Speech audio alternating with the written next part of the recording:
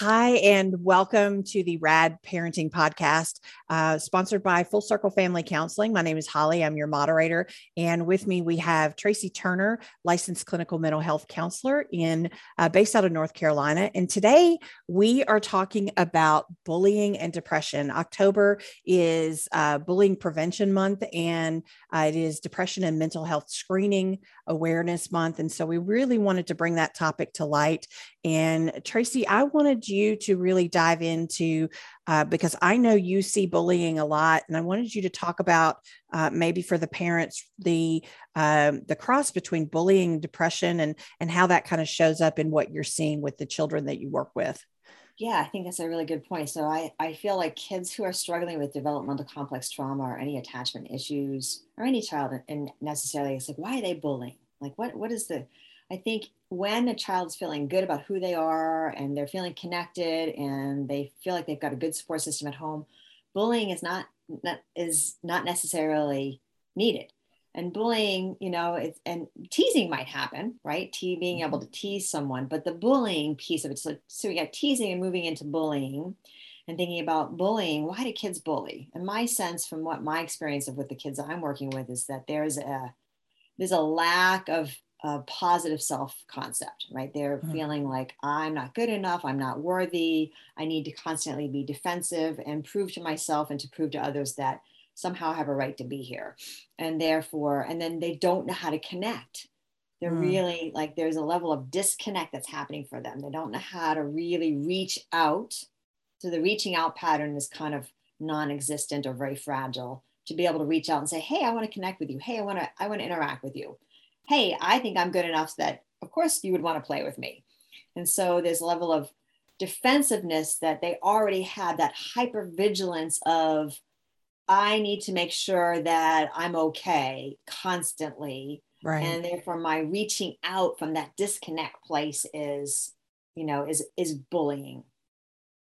Got it. And so I see the kids kind of like, so there's the bullying and they're going to pick on someone that reminds them of what they don't like about themselves, right? The weaker one, the one that, or sometimes the one that they're jealous of, depending on, so there can go either way. And I think it's interesting that October is talking about bullying and screening for depression, because I think they're interconnected. How do you think they're interconnected? I'd love to hear about that. That's a really good question. I think that someone who's bullying or picking on, think about adults. We don't necessarily bully per se. Right. I think some adults do, but in general, sure, it gets masked more as sarcasm. Mm-hmm. We can be sarcastic to our partners or to our friends, and typically it's going to be our spouse or partner that we're sarcastic towards. And I kind of go, wonder what that's about. It's an underlying passive aggressive way of saying, I don't feel really good in my relationship with you. I don't feel good about who I am. So I'm going to kind of be on the defensive so that if you reject me, of course you would, because I'm being sarcastic or I'm bullying you. And so I think when we take that concept away, or those behaviors away, and we look deeper inside to what's happening for that person, I think there's a level of depression.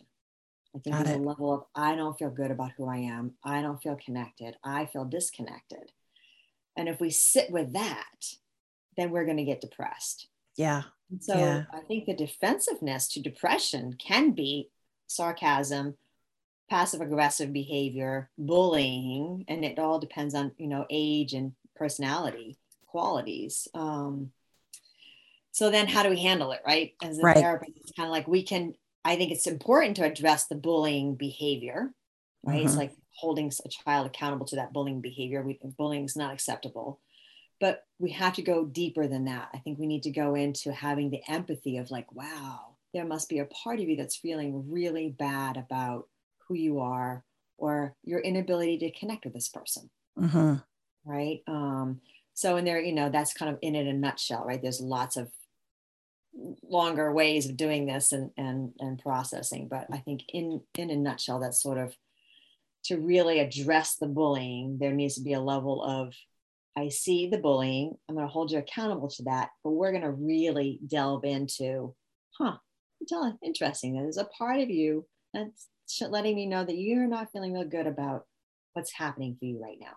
Tell me more about going on with that. And then we're hitting the depression, right? Now we're moving into qualities of depression, or what we would label as depression, Right. anxiety, grief, that all gets covered up with that anger and hypervigilance of defensiveness that looks like bullying and is bullying, but gets dressed up as bullying. So, are there certain signs that if a parent is not yet aware that there's for sure bullying happening, are there some signs that you have seen that kind of in hindsight could have maybe indicated there was a problem, that maybe to give parents some foundation of what to look for if there's bullying going on? Oh, I'll have to cut that out. Are there signs that you happen to notice that maybe give parents some insight that there may be some bullying going on? Yeah, that's a really good question, because I just had a kid where the parents are like, it took me by surprise too. It's like, seems to be doing really well. So sometimes doing really well, like their kids, things at school are going well, they're making friends. And if this is a new board for them to be on a little bit, we need to kind of, I think as parents and therapists, we need to make sure that the boundaries and the structure of their daily life is really contained, so that they don't feel like this is more than I can handle, right? I don't know how to handle all this good stuff happening at one time. So there's that side of the coin. So there's maybe and I think the important piece that we've talked about in the past is, you're doing really well, you're doing really poorly. The boundaries need to be clear, right? And never move.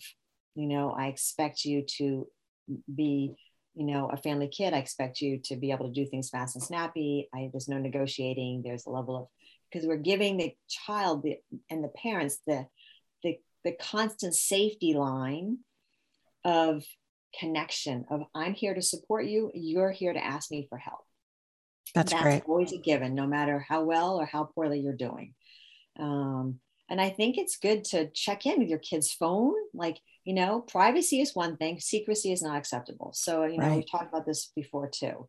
The importance of being able to continuously check, hey, I'm your parent. I care about you. I want to make sure things are going well. Let's take a look at your phone. Let's look at your history. Let's look at your computer. Let's go through your backpack. Let's go through your room. And it can be done with clarity, firmness, matter of factness. And like, I'm not looking to I think there's something wrong going on. I'm looking to make sure that we're maintaining, right? It's like going to the dentist. I'm looking to make sure that, that there are no cavities. Right. It's not like I'm going in to make sure that, to go ahead and, say you do have cavities type of thing. Sure. So I think it's just the energy and the interaction. And as we develop and continue to strengthen that connection with our kids and ourselves, we decrease the likelihood of depression and bullying overriding everything else. That makes sense. What about the other side of the coin? A kid who's being bullied. Yeah. Do you see that as well with, the flip side of the coin? Yeah, absolutely. And that's a whole nother topic for another story, right? Yeah. And that is where a child who's same issues, they're just, the disconnection. I don't feel good enough about myself, or they might be feeling really just fine. And they might just be, have, fallen victim to someone who's not feeling good about themselves, and like, oh, I don't like that you have, curly hair, or I don't like the fact that you got an A in your test, or maybe you're smaller than I am and I can pick on you. So it doesn't necessarily mean the child who's being bullied is necessarily struggling with anything, but they're struggling with something that if they can't communicate with their teachers or their parents about, hey, I'm being bullied. Right. And how do we help our kids know, no matter who or what happens, or what you think that you shouldn't say, right? Oh, don't tell, that you can't talk about it. That we need to be checking into. Hey, tell me what's happening at school, so that kids who are being bullied have that support system of feeling okay about saying, hey, I'm being bullied at school.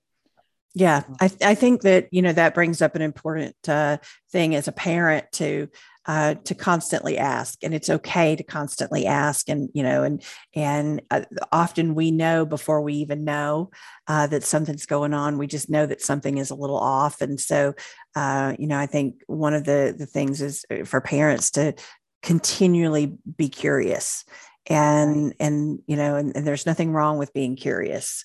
Right. So yeah. Well, these are good. If somebody, if a parent suspects that their child is bullying or is being bullied, first step, call a teacher, call the administrator at school. Yes. What do you think? I think that the first thing is to check in with the schools and their teachers.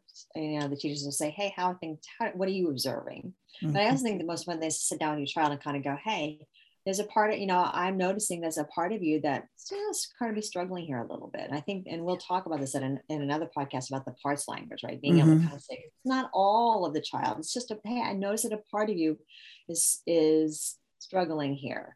Yeah. Or doing well, right? I notice a part of you is doing really well.